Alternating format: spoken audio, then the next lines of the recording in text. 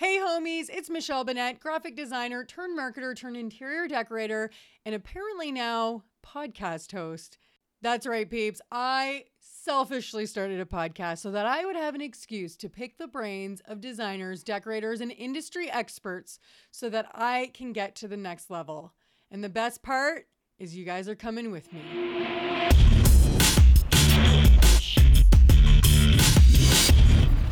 You know what's annoying? When you record a podcast episode for at least 40 minutes, I am almost certain that I answered about half of the questions that were posted in my group. And when I finally decided, hey, I should go peek over, because I was reading the questions off my laptop and I was no longer in GarageBand. So I didn't know whether it was still recording. So I thought, you know what? Maybe I should head on over to GarageBand and just take a little peeky poo and see what's going on there. I'll tell you what was going on. Absolutely nothing was going on. So I'm going to do it all over again. And I'm not excited about it. No, just kidding. I'm so excited about it. You know why? Because it's going to be even better this time around. So here's to hoping. Anyways, guys, thank you so much for tuning in to another week. This week I'm doing something a little different. I am going to do a solo episode where I did a call for questions in my Facebook group, Business Homies.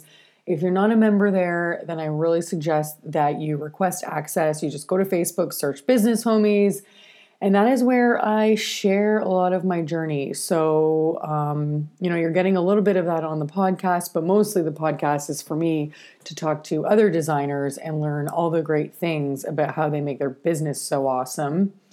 But in my group is where I go live and kind of share the ups and downs from week to week. So a couple weeks ago, I posted the concept of a Q&A podcast episode, and I did a call for questions.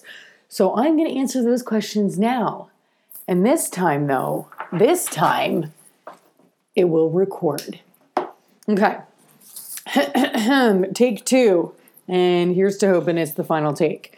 All right, guys, so here we go. Rebecca asks, okay, it's going to be great. I'm going to say all the things I said again. Okay, so earlier today, I posted in my Facebook group a video, as I do, like I just said, sharing just a few updates about some things that I have done that are different. And I shared the fact that I upped my consultation fee to $425. So I was I've had some wine. I won't lie.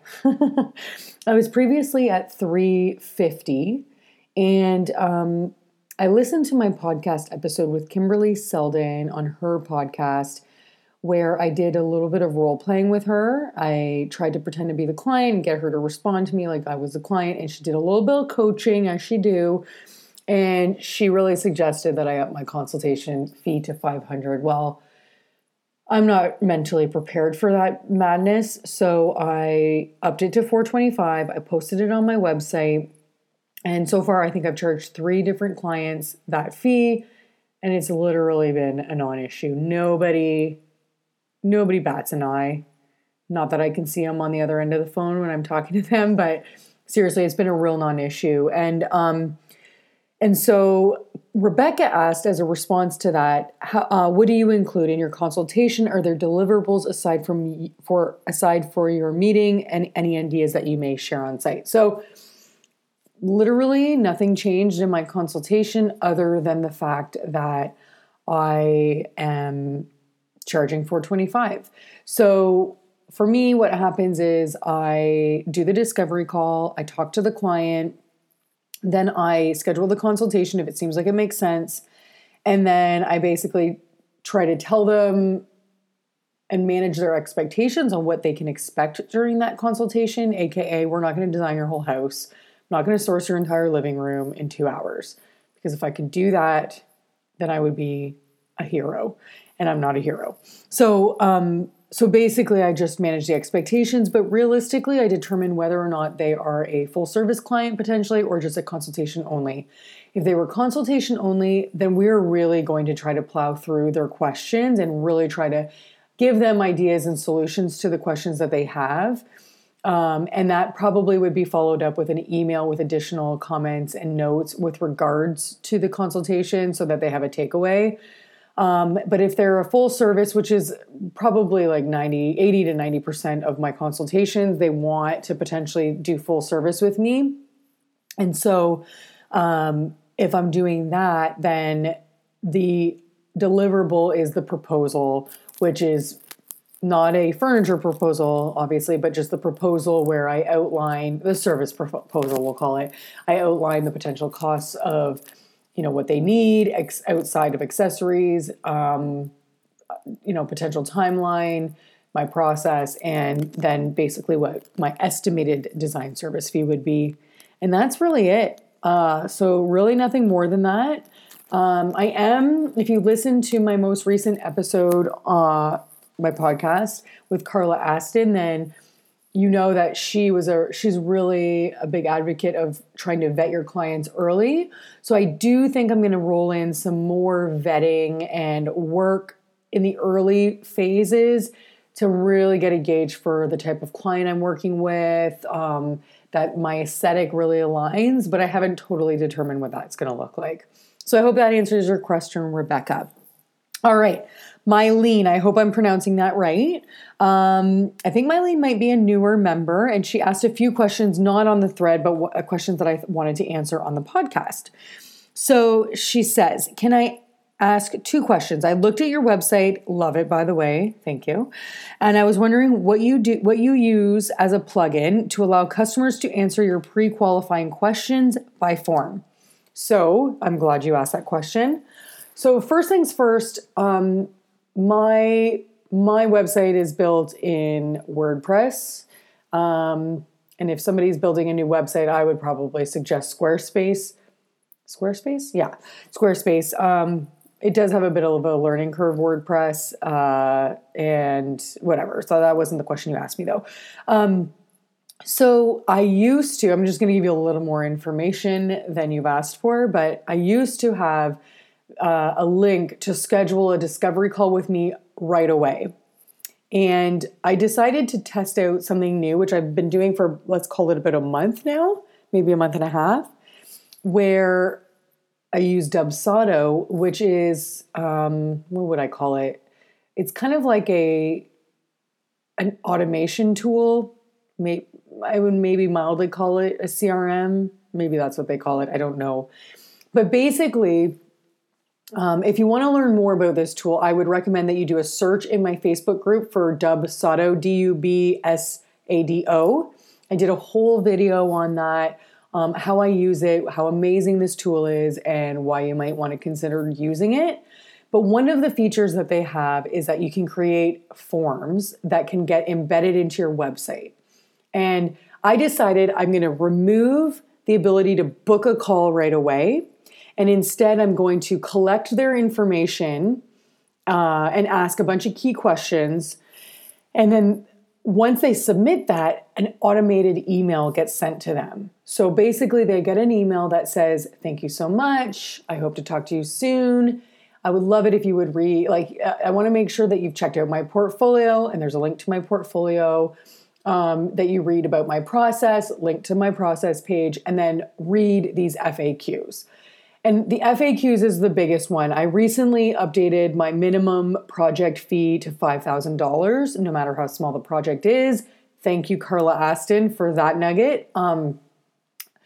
I had originally had $3,500, and it was also inspired by Carla.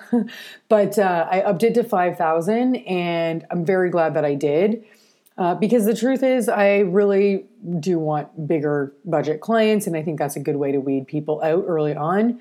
It also talks about how long the process will take. It talks about what's a decorator versus a designer, and where, how I can help. And it really just kind of sets the groundwork for, the type of client that I'm looking for. Are you decisive? That's what I want, and whatever. So then it's kind of like, okay, if you've read all that, then you can click here to link a call or to book a call. And so using a recent lead that I shared in the group as an example, I got a form filled out, and what's great, you get an email when people fill out that form. So it's great because it shows up right in your email and you can get really excited, which is what I did, and that's what I shared in the group. So I knew exactly what she was thinking her budget would be, which was 50 to 75K for furnishings, no reno. Maybe a little bit of reno. She has sent me pictures of her space, and I think we might do a little bit of facelifting. But anyway, so I then she actually did a day later book the call.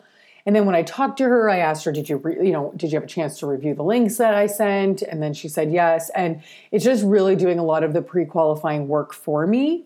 And that's kind of what I want to do. I want to do a little bit more pre-qualifying early on. And then by the time I get to a call, hopefully they know more information. So hopefully that answers your question. It's a really great tool. I would suggest looking into it.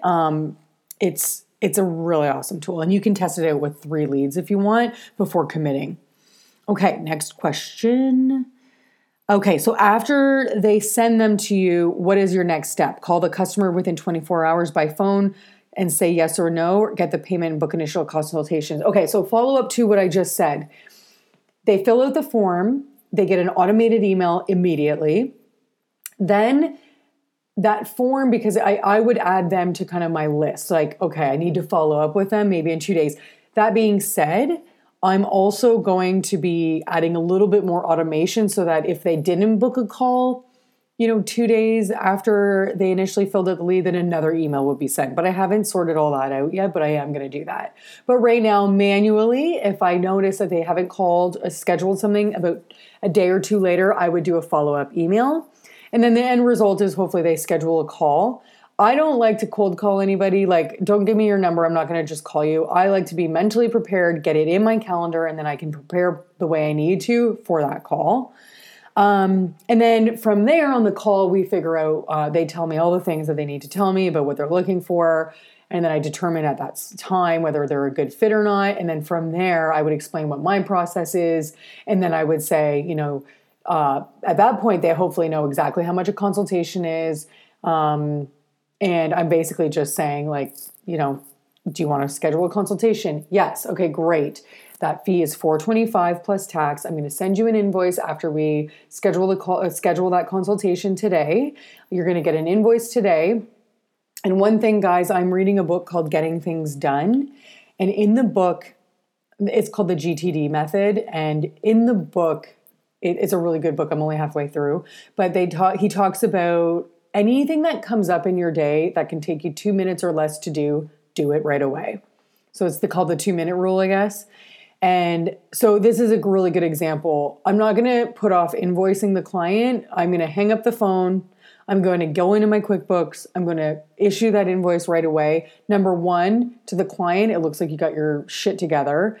I'm also using Dubsado, going to move that client that I just had in my discovery call funnel. So what's really important to know is that Dubsado allows you to bucket people based on where they are in your process. So for me, it goes lead, discovery call, consultation, proposal, and then you're either a dead lead or maybe a future lead, or you become a client in phase 1, then phase 2, but then phase 3. So for me, after the discovery call, you book a consultation. I'm going to move you into the consultation funnel, and then you're going to get an automatic email that outlines your homework items. And I'm going to, like I said, issue the invoice. So for that just looks really good because you got your shit together, and that, you are professional, and you do what you say you're going to do. So that's kind of what that looks like.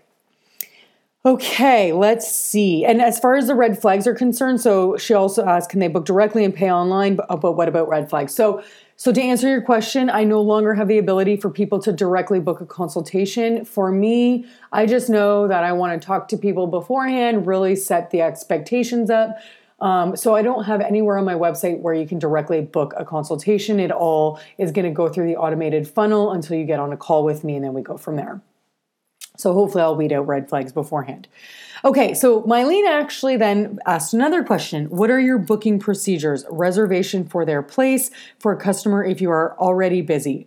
He must reserve his place by paying a certain amount. How do you work in this case? Okay, So this has been, if you've been following me for any sort of time, then you know that I have been asking people like for guests on my podcast to talk about how do you work your calendar for knowing when to schedule people in and how many projects to juggle at once. And I will be honest, early on when I didn't charge enough, I juggled way too many clients. At one point, it was 12 clients at once at varying stages. And you know what? For some people, that's gravy train and that's cool. All the power to you. For me, that is me lying in bed at night, filled with panic and anxiety and unable to sleep.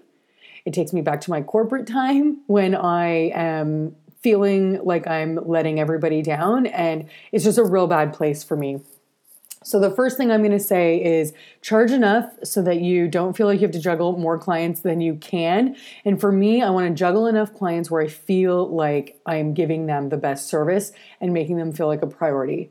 And realistically, for me, that's a good 4 projects in kind of like the beginning stages.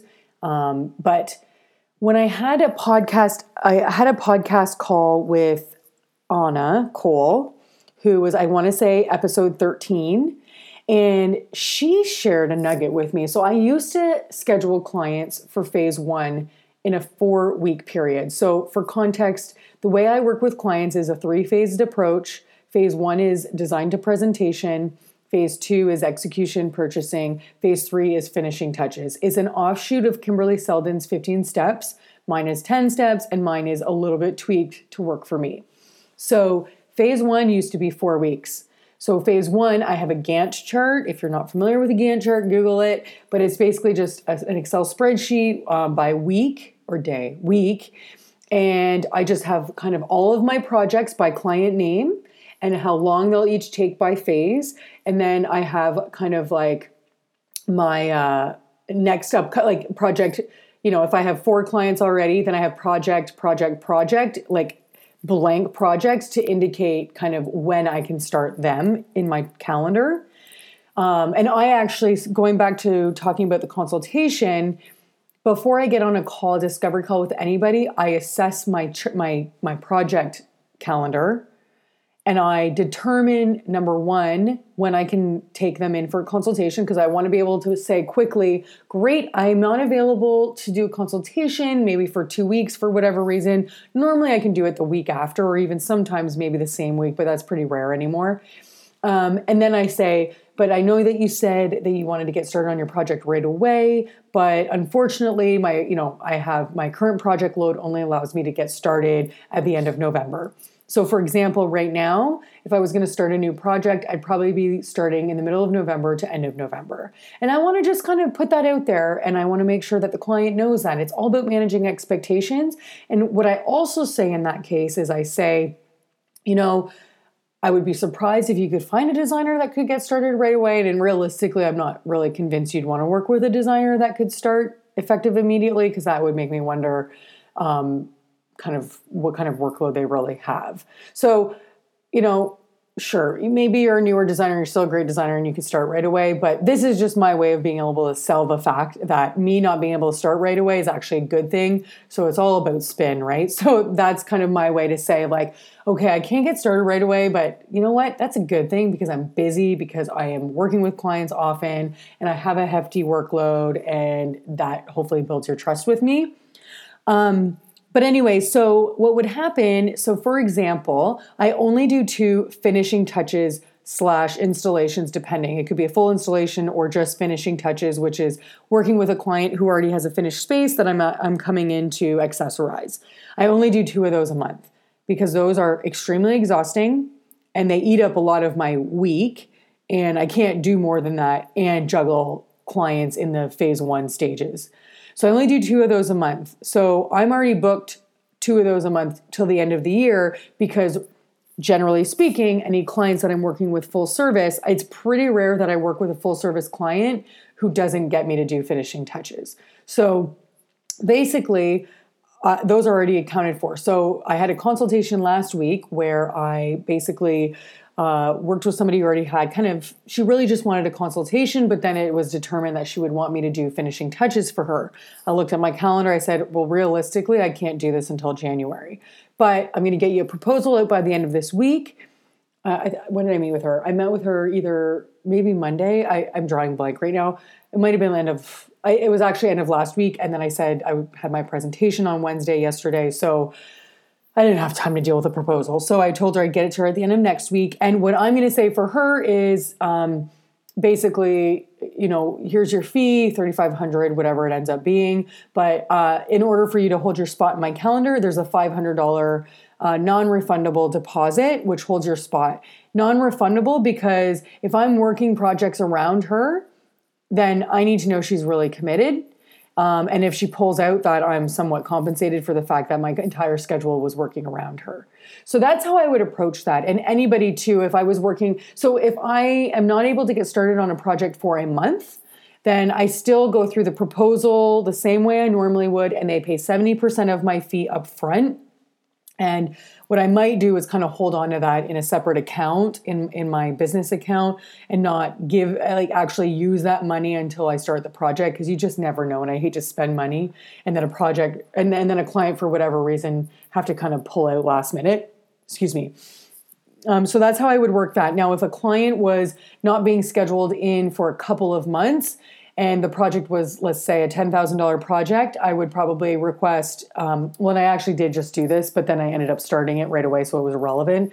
But because I wasn't going to be starting it right away, I just asked for a $1,000 non-refundable deposit to hold a spot in the calendar, and then call it a couple weeks before that project would start. I would issue the rest of that 70% of the full design fee that I had estimated. So I hope that answers your question. Okay, moving on to Lenore. So Lenore posted a question, which I answered in the group, but it's a question that I would like to answer on the podcast episode because I just think it's going to be really helpful to other people. You know what? I'm going to circle back real quick. So when I recorded this earlier today, I did have a disclaimer, and I did not say it earlier, and I'm going to say it now. I'm not an expert. I'm not a business coach. I'm not an expert. I've been in business just over 2 years. I'm sharing with you guys my experiences and what has worked for me, but that's not to say it will work for everybody. And anything I suggest, I strongly suggest that you implement it by making sure it makes sense for you. And I'm not saying it's the be all and end all, but these are just my experiences. So I just think it would be irresponsible of me not to say that. And I said it the last time I recorded, but I forgot to say it this time. So there you go. Okay. Lenore, I'm having a hard time charging my clients for time I spent overseeing installation of artwork and window treatments, lighting, etc. I can tell them how I want things, but there is a lot of time where I'm just waiting until I am needed. I can charge double for fabric and fabrication to make up for the time spent at installation for window treatments, but what about everything else? So Lenore, I wanted to say this on here and reply to this because this was a very recent experience that has me feeling passionate about this topic. But there's two parts in this that I want to kind of talk about. Number one, for me, and this is, everybody has a different business model, but I'm going to give you my thoughts on product and your markup revenue, your margin, your markup profit, whatever you want to call it. I'm going to explain how I do product sales and my philosophy behind it. So I take a client to presentation, and let's say we have $30,000 worth of products to be invoiced. Most of those are trade sources, so I'm getting 40%, let's call it. But then my goal is always to try to give the client the product at less than retail. So yeah, you're getting a benefit from working with me because you also have spent a lot of money for my services, but that is not to be minimized. You're spending a lot of money on my services because I'm giving you a huge value there. Never do I ever think that a client so backtrack. I tried to explain this earlier and I didn't feel like I did a good job either, but I'm going to try it again. $30,000 worth of product, let's say. And let's just say 8K of that, this is a recent example of a project that I just did. Let's say 8K of that is my profit from trade sources, in my mind, none of that $8,000 should offset any of my time to do any of the design work. And you might be wondering why, but that $30,000 that they spent got them the product, that they would have paid a little bit more for retail if they hadn't gone through me, and it gave them the product. The entire value for that is the product. And it doesn't make any sense to me to have that offset. It's kind of, in what world should they get to get product, but then also part of my design services included in the price of a product that they could have bought retail with none of that? That to me is a win-win for the client and not really a win for me. So my philosophy on all of my product margin is that is 100% profit.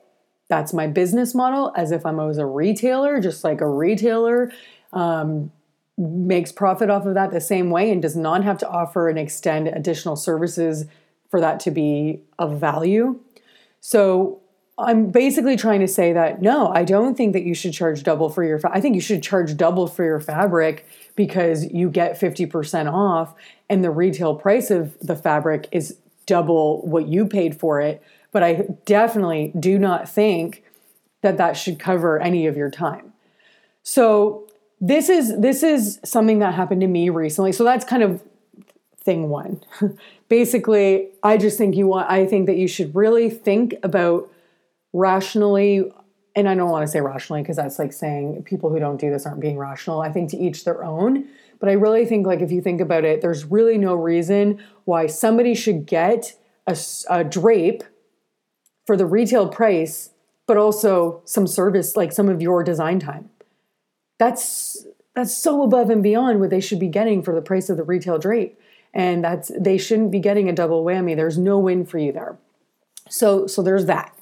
And then number two, they should absolutely be paying for your time. And I'm going to give you an example as to why. And if you don't have one of these examples for yourself, then I would just pretend that my example is yours and use this as a reason. And I think the reality is most of us do things a certain way until something horrible happens that then you can get really passionate behind why you shouldn't do it a certain way. So I had wallpaper installed in a powder room at a client's house. This happened probably about a month and a half ago, maybe 2 months ago. My sense of time is really off, so probably none of the times I'm telling you are even remotely close to what they actually are. But anyways, I did not go. I was like, you know what? This guy installs for me all the time. It's no big deal. Number one, the wallpaper, I did not check it before I got it. That was a mistake because all of this would have been avoided, number one, if I had gotten the wallpaper to my house and I had checked it and then just delivered it to the client. So that's number one, because the resolution of the wallpaper was terrible. Number two, it was a mural and it didn't line up. So it was a hot mess. I won't get into the specifics, but just know that it was a hot mess. And after it was installed, the installer texted me after it was already in or half in, that's when I decided, no, it was totally in. And that's when I decided, okay, I'm going to be there. I'm not far. I'm going to come right now. I'm going to check it out. I walk in, I look at the wallpaper installed. The resolution of this wallpaper looks terrible. The installation looks terrible because it's a mural, didn't line up. It's a whole thing. It was just a whole thing. So the wallpaper cost about $1,000. The installation cost probably $200. I don't know how much it cost.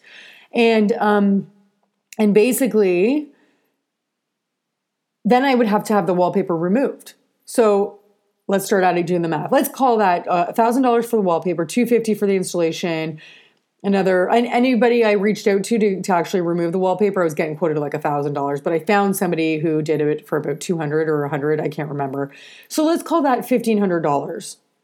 Okay, so $1,500. If I had been on site that day, it would have never even hit the wall. So I could have just rolled up the wallpaper. Now, granted, the wallpaper company did refund us, so no big deal. But still, it was a big pain in the butt. I could have just said the resolution looks like crap. Called the vendor, said, "Hey, we're not happy with this. We didn't put it up. I am happy to send it back. Whatever you want, do whatever you want with it."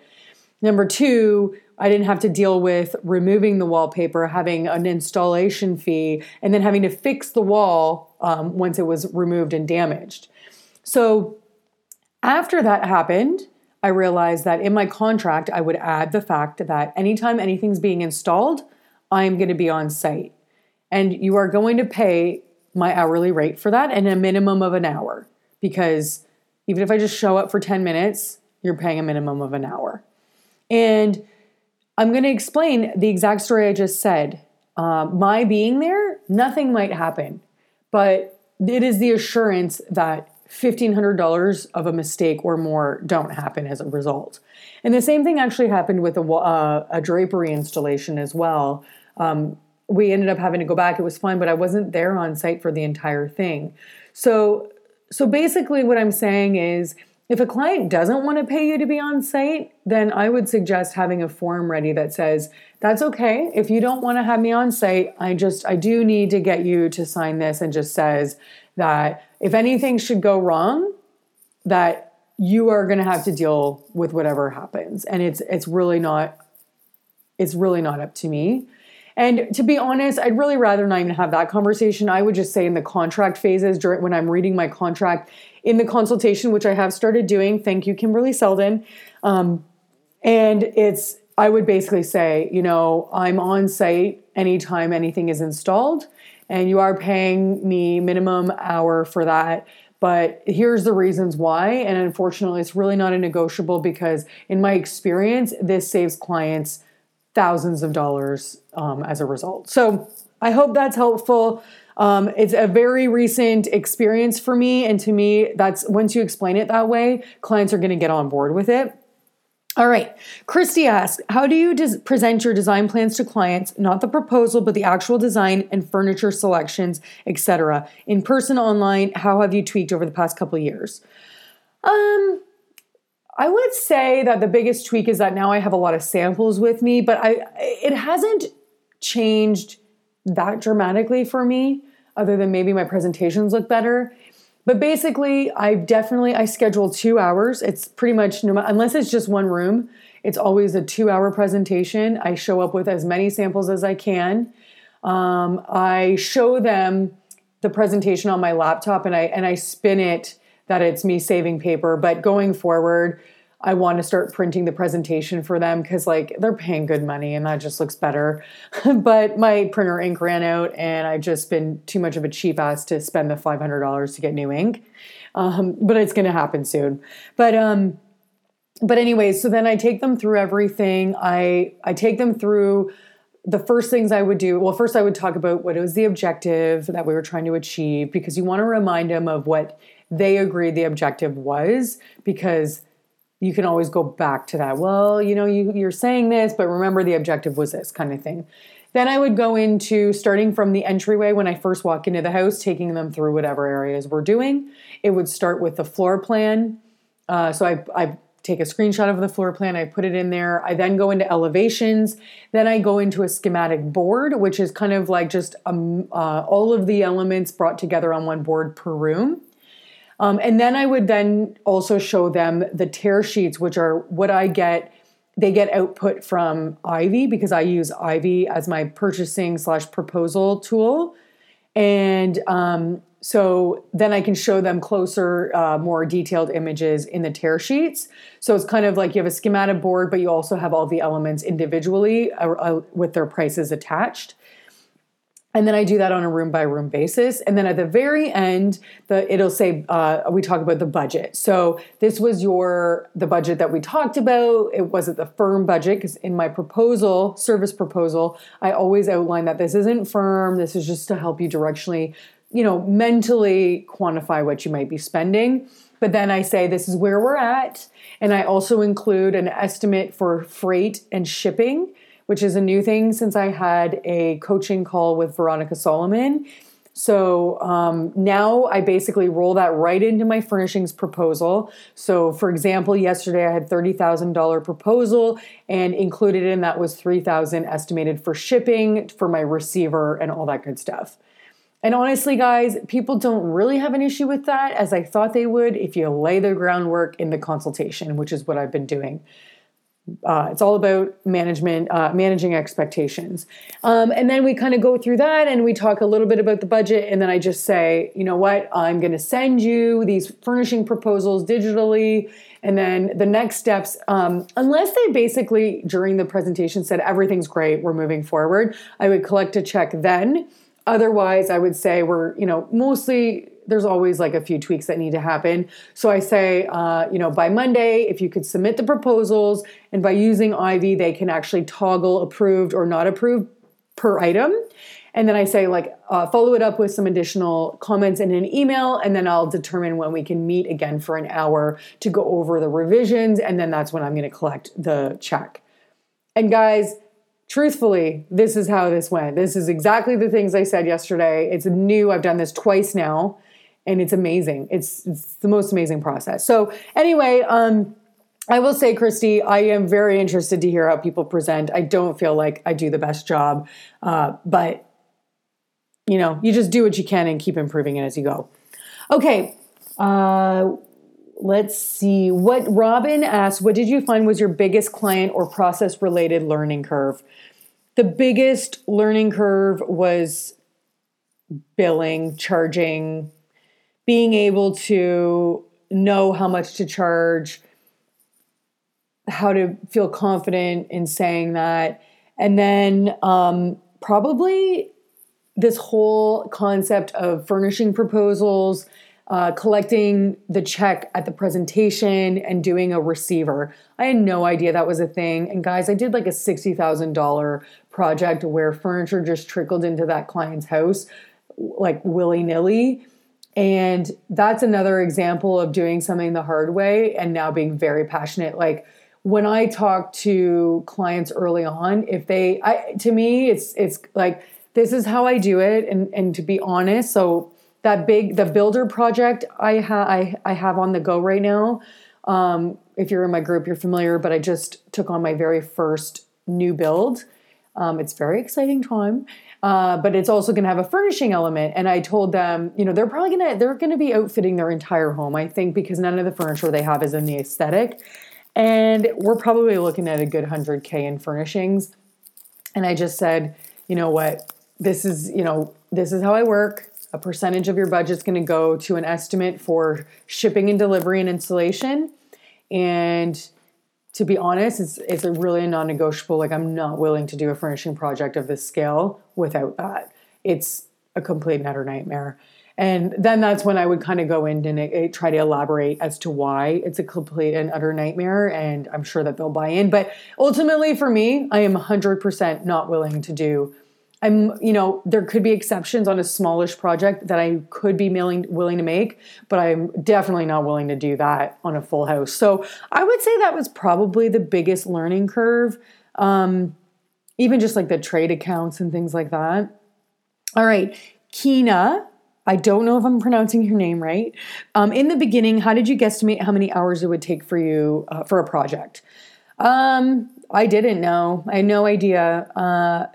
Innately, I knew that a project should be broken up into phases and given them steps and indicating kind of what would happen in each step. So I'm very left and right brain, so I'm very lucky to be creative, but also pretty systematic and process driven. So I kind of knew that, and I knew that, okay, well, if I'm going to estimate hours, then I need to list out all the things I think need to happen and then associate a time to that. Now, the only problem with that was, one, confidence. I didn't have the confidence. Even if I did do all that, it didn't mean I was being truly realistic with the numbers I was attaching, because I would assume people wouldn't pay those numbers. Number two, I also just didn't know how long things would take, and I didn't know steps that I would need to do that I would need to do. So my best advice on this front is you just need to start doing it. You do have to try to sit down and be really realistic with your numbers. Like, don't just randomly throw out a number. Sit down, make an exhaustive list of your process and what you need to do for a project or what you think you need to do. And that's your starting point. And then you continue to add and build to it as you learn more. And then associate a time frame. And I will just say that whatever that time frame you're putting in, times it by 2, times it by 3, and just at the very least, give yourself the freedom to be able to charge more if you go over the hours by including that in your project proposal. Don't say it's a hard and firm fee. It's I estimate these hours. If I exceed these hours, you will be billed hourly. But let me tell you, for an entire year, I undercharged grossly on every single project. And it's really, really important. I did track my time from the beginning. At the time I was using my hours, and I changed from my hours to Toggle now. But I always tracked my time, but fear would set in and I wouldn't actually check it. But now it's pretty diligent. Every Friday I check my hours and I do a checkpoint to make sure I'm all good. So funny story, yesterday's presentation, they paid 70% of that fee up front. So they paid 70%, which ended up being about 37 hours. And I normally would check my hours before going into presentation, and I normally would invoice for the final 30 the day before presentation. The reason for that is if the presentation doesn't go as well as you hope, you're going to lose all confidence in sending an invoice after. Send it out before, maybe not on the day of, but send it out the day before, and just get that out of the way so you don't have to worry about the confidence issue afterwards.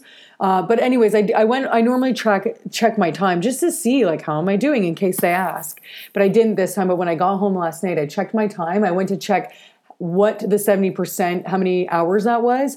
And it was 37. And then I checked my hours until presentation and it was 36 and a half. And I thought that was freaking hilarious. Granted, I think we can all admit that there's definitely time that doesn't get tracked in those hours that are tracked. There's always something, whether it's 5 minutes here or there, they don't totally track. So it's not like absolutely perfect, but you got to get really diligent. And the thing with figuring out how many hours it's going to take, you just got to start trying and being ready to make mistakes, but being ready to track and test and make sure that you're changing and fixing it when you realize how much money you're leaving on the table.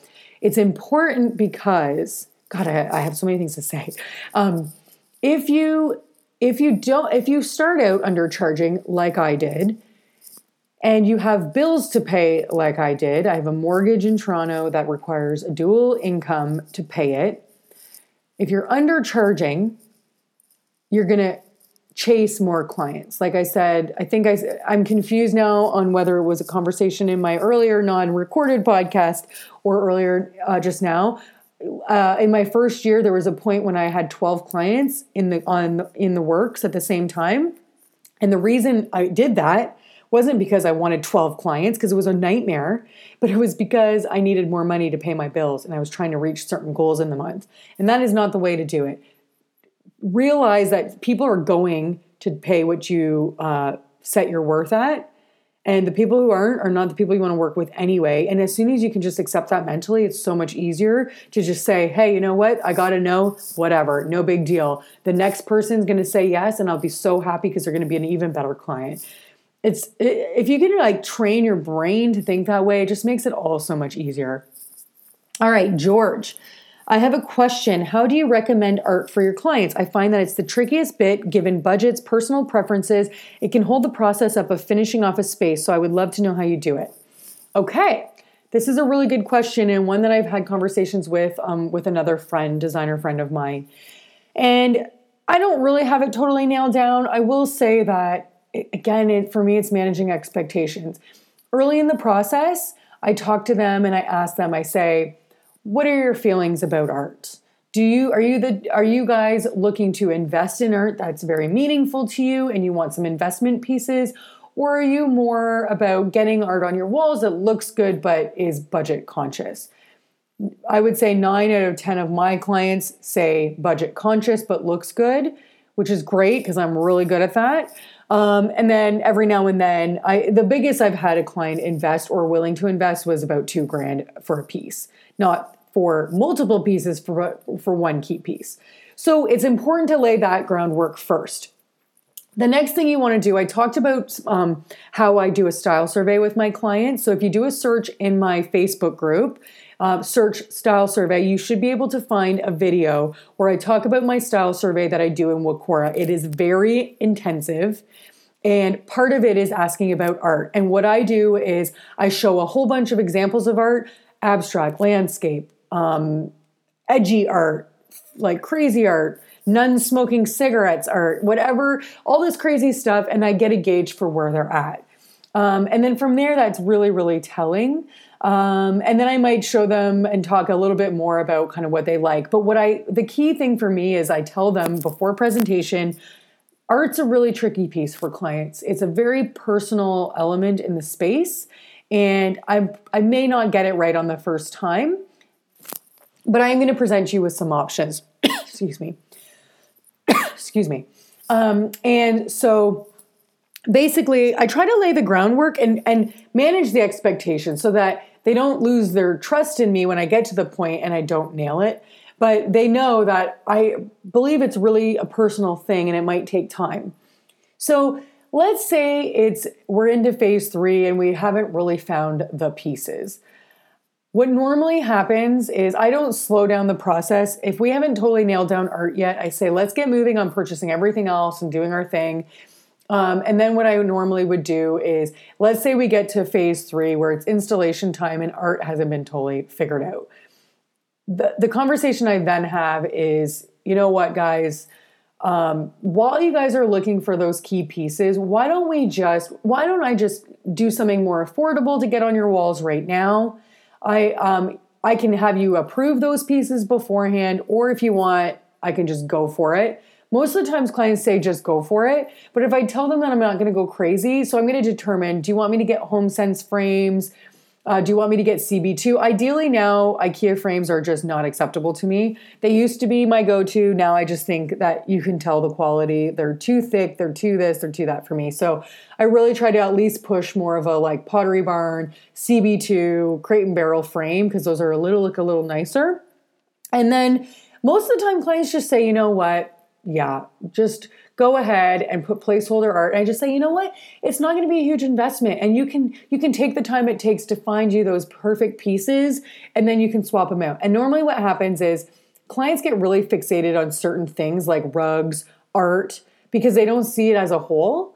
And I think we all know this, but clients don't know this. And we need to tell them that you don't always want to fixate too much on certain key things, because not every thing in the room has to be a showstopper.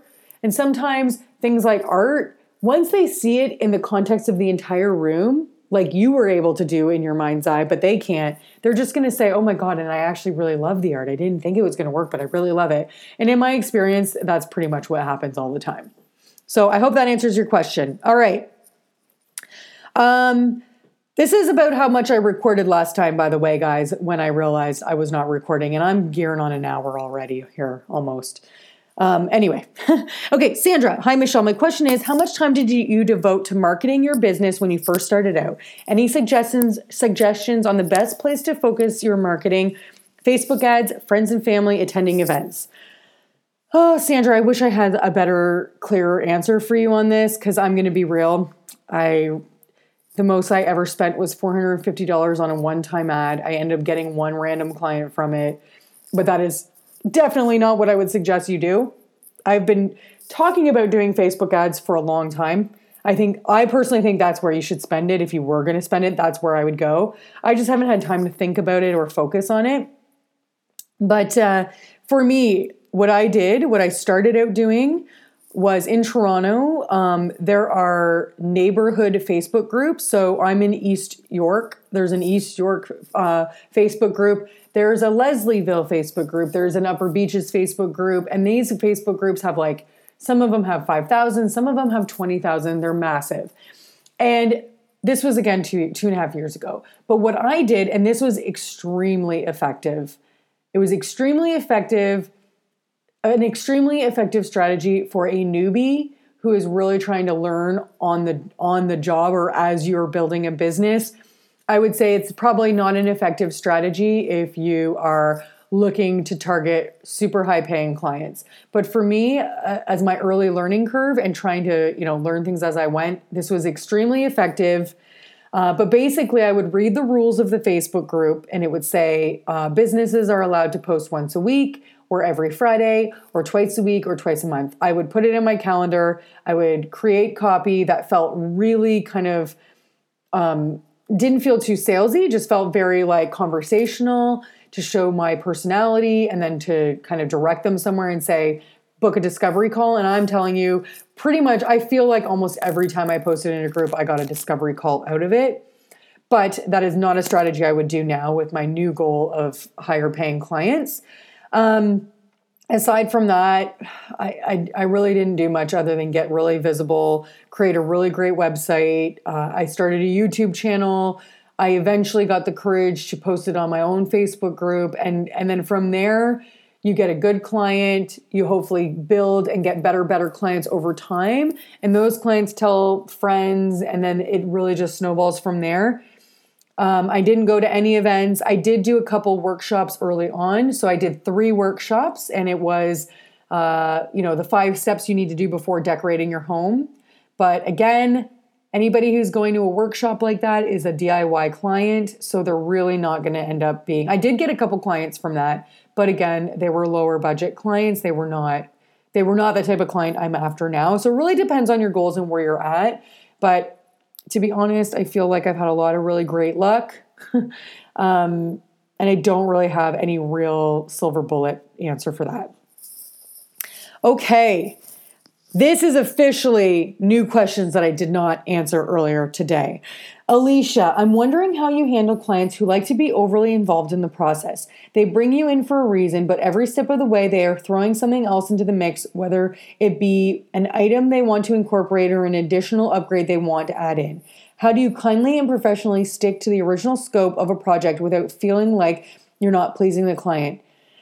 Okay, so Alicia, I feel you so hard. I've had a couple of clients like this very early on that had just really killed my spirit. And at some points, I just started to feel like a glorified shopper.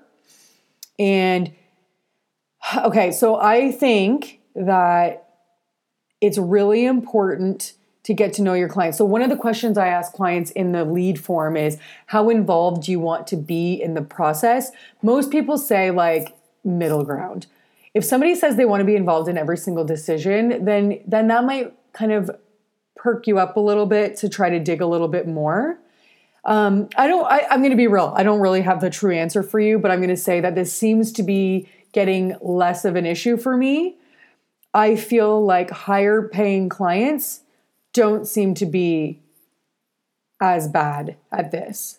I also, for me in the consultation, I've realized that finding out, like, trying to ask questions early on about how much they know about, like, where do you shop for things, is a question I ask in my style survey. I would like a client who says they don't know. They really don't know. The clients that are the best clients are the clients that don't really know where to find stuff. Clients who probably don't own a House and Home magazine, because these clients have a lot of opinions. So you want to work with people, or at least I do, who seem to have no time, really don't know where to shop for things, and really seem like they don't have that many strong opinions. And for me, I think early in the consultation and some of the work I haven't figured out yet, but in the consultation, I try to show as many, my new kind of overarching idea is that I need to give as many ideas in that consultation to see how they respond. And I want the clients who are going to be excited about most of the things I say. And I want clients who, this has got me thinking now, I want to probably ask some probing questions about, like, what have you been doing to date to find your furniture, and what's your style? Also asking where they shop for clothes is another thing to ask. Like, depending on where they shop for clothes can tell you a lot about what their style is on that front. But I don't really have the answer, but I will say that I have had clients send me a light fixture, and most of the time it's hideous. And my answer to that has been, just thank you so much. I'll consider that. And then I'll then at presentation say, I did consider that light, but it really wasn't working for X, Y, and Z. And then I would say, I would probably have to intervene and just say like, it's really important to me that you let me kind of do my thing. And then at some point I'd probably have to say like, maybe this isn't a good fit. But I haven't really had to go to that point yet. And I have been bulldozed numerous times with clients, but now I have kind of new standards that I would like to think that I would uphold, but I don't have a clear-cut answer for you, Alicia. I'm sorry. All right, Joe, I would be very interested in the answer to this. Just starting out and have clients who are exactly like this. Oh, okay. So this was a follow-up to Alicia's question. I'm not trying to take it personally because they're just starting out a partnership too. So getting to know each other's tastes. My business is targeted at designing and staging property for investors. Look forward to the answers. Okay, Joe and Alicia, listen to my Carla Aston if you haven't, the last episode. She has a really cool process. Now, it's pretty intensive, and I'm going to create an offshoot of this, but what she does is she provides even further ideas after the consultation to see how people respond to it, because if they're not responsive to her ideas or open to them, then she knows that maybe like it's not the best fit. So, and I'm going to be the first to say, Joe, one of my problems is that I take way too many things personally. And when people start sending me links to things for, what about this? What about this? I know that I've lost control of the design process, and it makes me feel like I'm failing the client. And truth be told, I do partially feel like there is a level of control and mistrust that's happening, and it's important to get things back on track. So I don't have the clearest answers for that at this point, but I hope to figure out some way to deal with that and hopefully build the trust early on so that doesn't happen. All right, Christy, I was wondering with your recent new build client, did you charge your regular consultation fee when you met with them to learn the scope of work? Or was a phone call all that was needed to put together your proposal? I just got an email today for a renovation additional client.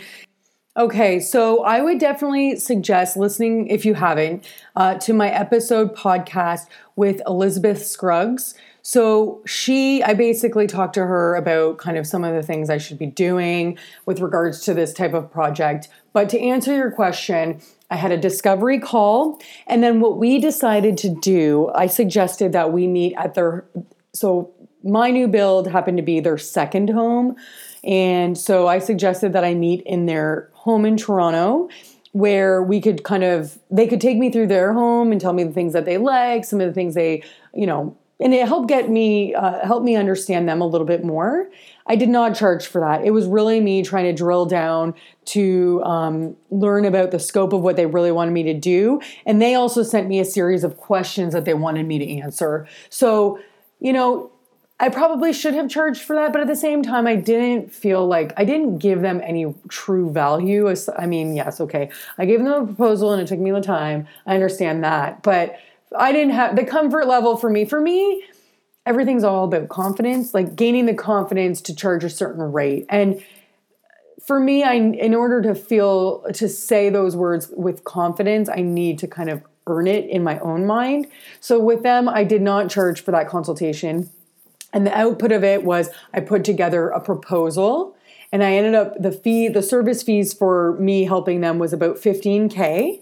And then I talked them through it on the phone, and they also asked for a couple of references, which I provided, and then they decided, yeah, we're going to go forward. So that's kind of what I did. This is going to be a real learning curve for me. But I think at the end of the day, you do what feels comfortable for you. And if you feel comfortable charging because you think you can add great value in the consultation, then you should totally charge. And I think that most people who have been doing this for years are going to tell you should charge. But at the end of the day, I feel like confidence is a huge selling factor and being able to kind of get a client bought in. And if I don't feel the confidence behind asking for something or whatever, then I'm going to struggle and it's going to show all over my face. So I opted not to. All right. Joe. Oh, wait, hold on. Okay. Yeah, Joe again. My question would be, how did you go about deciding your name for your new business? Just use name, initials, keep it simple. Would be interested in hearing your views. Okay, this is another passionate topic. I wasted a good 2 months trying to come up with a name. First of all, it's really hard to be original anymore. Every freaking great name I came up with existed. And it just didn't even matter. I mean, yes, your business name matters, but at the end of the day, you just got to get started. And for me, I finally just decided, you know what? Any of the designers that I admire, most of the designers that I admire, use their name. So Emily Henderson, Sarah Richardson, even Studio McGee. I mean, it's not necessarily Shay McGee designs, but it's still using their name. So I just felt like, you know what? I'm going to brand me, and I did it, and I'm really glad I did. There are some mixed thoughts on, if you ever want to have some sort of buyout plan and sell your business to somebody kind of like as an exit strategy, then having your name be your business is not the best idea for that. But, there's so many brands out there that start without and just are successful because they just got started and they didn't waste their time on details like this. And this is an example of don't waste too much of your energy, because there's so many things that are going to change from the time that you decide to launch your business to the logo, to the website, that you could always rebrand when something comes to you that feels right. So just at the end of the day, just start with your name. If that's the easiest thing you can come with, start doing the work and then let it all come organically as it needs to. It's a great example of not putting too much energy in something that, yes, it matters, but in the grand scheme of things, nobody's going to know who you are early on anyways, and you could always rebrand, 6 months after you launch your business, a year after you launch your business. All right. Let's see here. Sorry, guys. Okay. Scope creep. Nikki says, yes, scope creep, help. Also, not being afraid to bill for going over estimated hours, freight, and charging your client for it. Still struggling this despite Veronica's awesome videos of why you should. Okay, so I have the new mentality, scope creep. Anytime somebody brings up scope creep, it's kind of like, that's great. So an example is a powder room. A client didn't have it in the original scope. And just basically, anytime somebody brings up something new to you, say, you know what, that's really great. Let me get back to you on that, and I can figure out, whether we can just roll it into this project, and I'll just, send you an additional contract for that, or we can totally do that. But what we're going to do for that is I'm just going to bill you hourly. Maybe we'll do a lump sum, but don't say you're going to roll it into your existing hours and let them know how it impacts it later.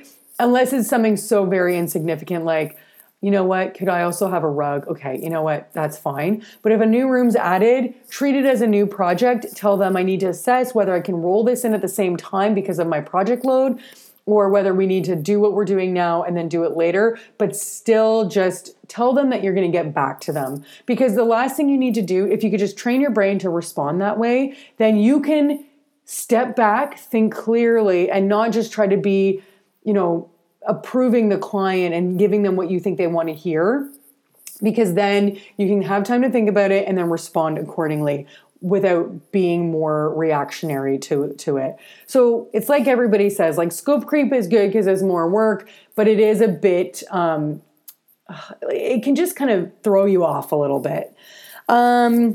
Now, going over estimated hours. So what I do if I go over estimated hours is when I get to presentation, I normally will have assessed the hours to see where I'm at. And I'm at the point now where generally I'm pretty under my hour. I'm looking pretty good as far as time. And then I'll say, okay, we're going to do one round of revisions. And then I might say, just as a heads up, like, this is where I'm at hourly. And, if after this round of revisions, we go into more, then it's going to incur additional hours and I'm going to have to bill it hourly. And at the end of the day, clients, when they do think they're being billed hourly, they don't want to go crazy and take more time than it takes. So it's all about managing the expectations and not just randomly throwing it on them. So you really want to be checking your hours weekly so that you can be raising the alarm bells. Like, you know what? I'm already I'm only halfway through the project, but I've already gone through 3/4 of the hours and, assess, okay, is it something I could have done better? Maybe you didn't do something efficiently and you can be true to yourself on that. But if it's really, you know what, this, and this happened and this is why it's taking more. I just want to let you know that I'm getting closer to the hours I was expecting and we may have to go into billable hours after, we get to a certain point. Managing expectations is the key. And I'm a little bit of the mentality that if I don't properly manage those expectations, then it's not fair to me to just kind of spring that on a client. So I have to hold myself accountable to that too. Freight and charging your client for it. I don't know why we wouldn't. But I mean, I can appreciate, I don't see, at the end of the day, I just call it shipping, but it's shipping. It's going to your receivers. It's going to get all delivered in one lump sum. And it's all about the fact that it's all going to go into one place. You don't have to be home for random deliveries. They're going to check for and inspect for all the damage. And then it's all going to come on one day and you're going to come home to a reveal. I know I haven't had a problem. To be honest, as soon as you kind of mentally accept certain things and you go, yeah, no, this makes sense. And a client will pay this. I truly believe our ability to believe in certain concepts, whether it's I can make a lot of money, I can charge for this, I am worth this. Your ability to be able to believe it will really impact your ability to sell it and your ability for it to just happen. I can't explain that in anything else other than when you believe it yourself, you're going to be able to get clients to pay for it. And Nikki, I will say it's all about talking about it in the consultation. It gets harder for you to throw that on a client if you only tell them that at the presentation. If you tell them that in the consultation, you're allowing them to make the decision whether that's the type of relationship or service that they even want. Like, oh, is that how a designer works? That's not really, that seems like a lot. Well, Mary's my client right now in this situation. You know what, Mary? I understand. It does seem like a lot of money, but I'm going to tell you why it's so important. It's all going to go to one place. It allows me to not have to come to your home to inspect everything every time it comes, which ends up being almost the same amount of time to have me doing that. And it's all going to show up on one day. And to be honest, I've done a number of projects that I didn't do this way. And unfortunately, this is really important to my process. And I'm not willing to take a project unless this is how we work it. And this is part of my process. And to be honest, clients just kind of go, oh, okay, that's how it's done. And so the key is talking about it in the consultation and laying the groundwork early. So yes, it's important not to all of a sudden spring up that random fee that they didn't expect to happen, a month or two after they started working with you. It's managing those expectations early on. All right, my last question here is, how many leads or inquiries do you get a month? And I'm actually going to bring up my spreadsheet to tell you this. And now I'm a little nervous. I'm still recording because let's just be real. Last time I thought I was recording, I wasn't. So I want to make sure I still see this happening. But okay, so how many leads or inquiries do you get a week, month, year? What is the average? And what is your conversion rate? How many do you get to go forward after initial consult that turns into a project? How are most clients finding you? Okay, so I actually pulled up my spreadsheet and I just wanted to make sure that the numbers were tallying correctly. So I'm going to tell you kind of what this month is looking like. So this month I've had 3 leads. In September, I had 6 leads. August, 3. July, okay, so July was a doozy, and I don't really know why, but it was. In July, I had 10 leads. June, 7. May, only 1. April, 4. And I'm just going to stop there because I'm going to stop boring you with all of that. But that's just kind of recently. And keeping in mind about halfway through this year, I really started to gear down and add some additional information on my website to vet people a little harder. But for more context, 43 leads for the year. 28 of them turned into discovery calls. So basically that means like sometimes I want to get anybody on a discovery call, and that's kind of when I schedule the consultation. So a lead could be they sent an email, which is generally what happens, send a Facebook message, Instagram message, email. And from there, I basically say, this is how I work, and let's schedule a call. And then they either do or they don't. So 28% of people, or sorry, that's a lie. 28 people of the 48 leads actually schedule the discovery call. So the conversion, that's only 65%. Then from discovery call to consultation, 19 of those people scheduled a consultation. And I'm going to be honest, it seems like I had a real good spin of the people that I get on a discovery call with. I have a call tomorrow, actually.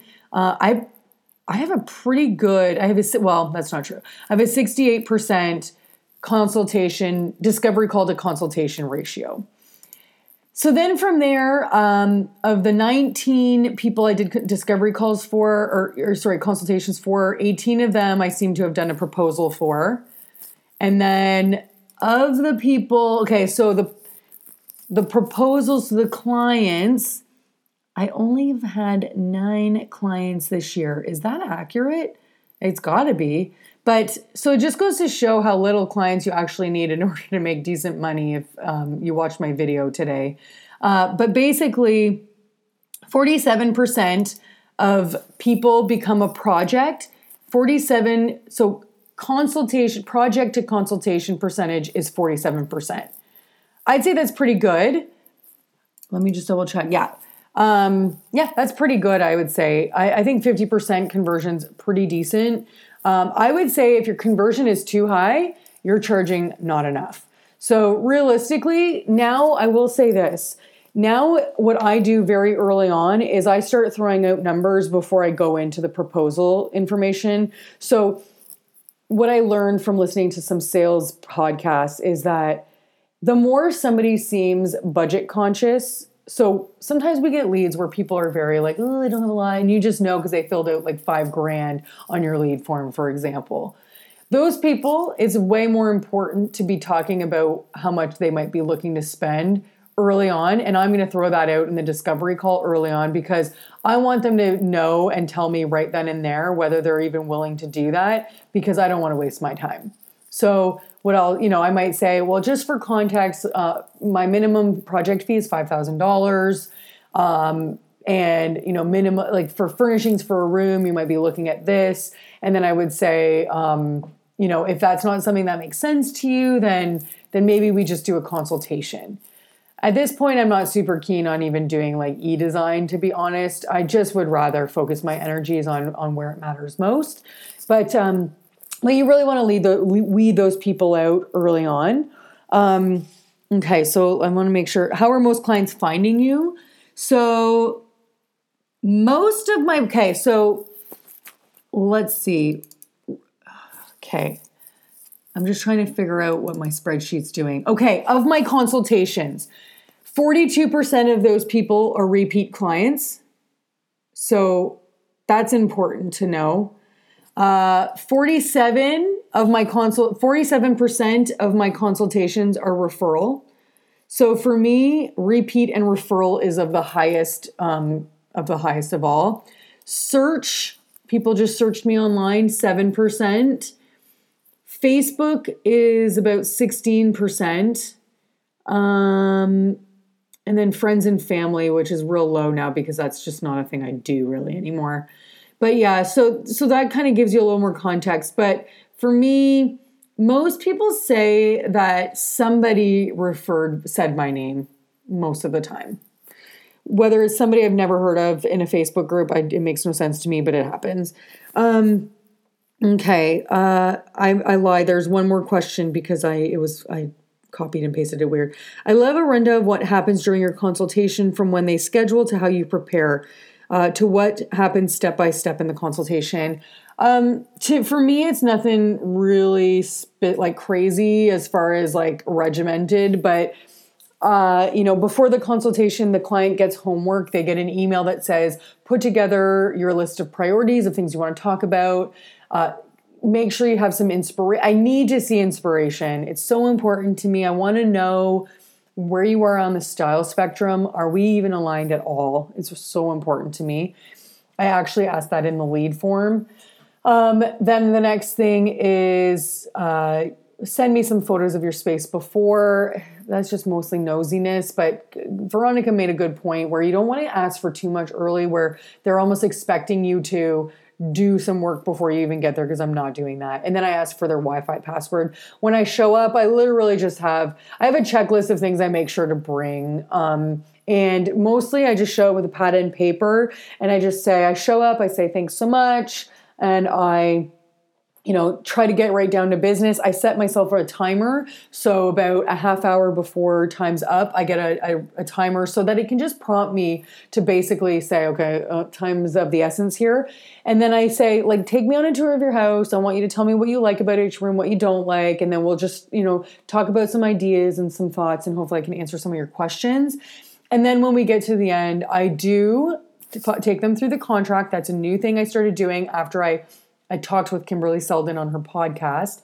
And then I basically just start talking about next steps. I start throwing out things like, installation. I talk about my process, and I really just try to kind of lay the groundwork. And then we determine whether it makes sense for me to pull together a proposal for them. And then that's kind of it. And then the next step is I go home, I tell them in 3 or it depends on my schedule, but I tell them when they can expect the proposal, and that now I mostly just send it. I don't get on a call, but I say I'm available if you want to talk about it, and then we go from there. And that's pretty much it. It's really not that too step by step. It's really just that in a nutshell. Anyways, that was a big one. I really hope you guys enjoyed that. I'm thinking of doing more and more of those because I think I really enjoy them personally. I hope that was helpful. If you guys liked this episode, please give it the thumbs up. That's not true. Subscribe. You can't thumbs up a podcast. I keep saying that. And then subscribe and leave me a review if you're so compelled. And I'm not going to bore you with the spiel, but you know the drill. I want to talk to some people that are a big deal to me. And if they see that people are listening and leaving reviews, then it just really helps. First of all, more people see the podcast and listen to it. And the more people that listen to it, the easier it will be to get some of these amazing, amazing people that I admire on my podcast. Anyways, guys, that's all I got for you for now. I forced myself to do this a second time tonight because I don't think I'm going to have time tomorrow, and I really want to get this out this week. So that's all I got for you guys. Bye, homies.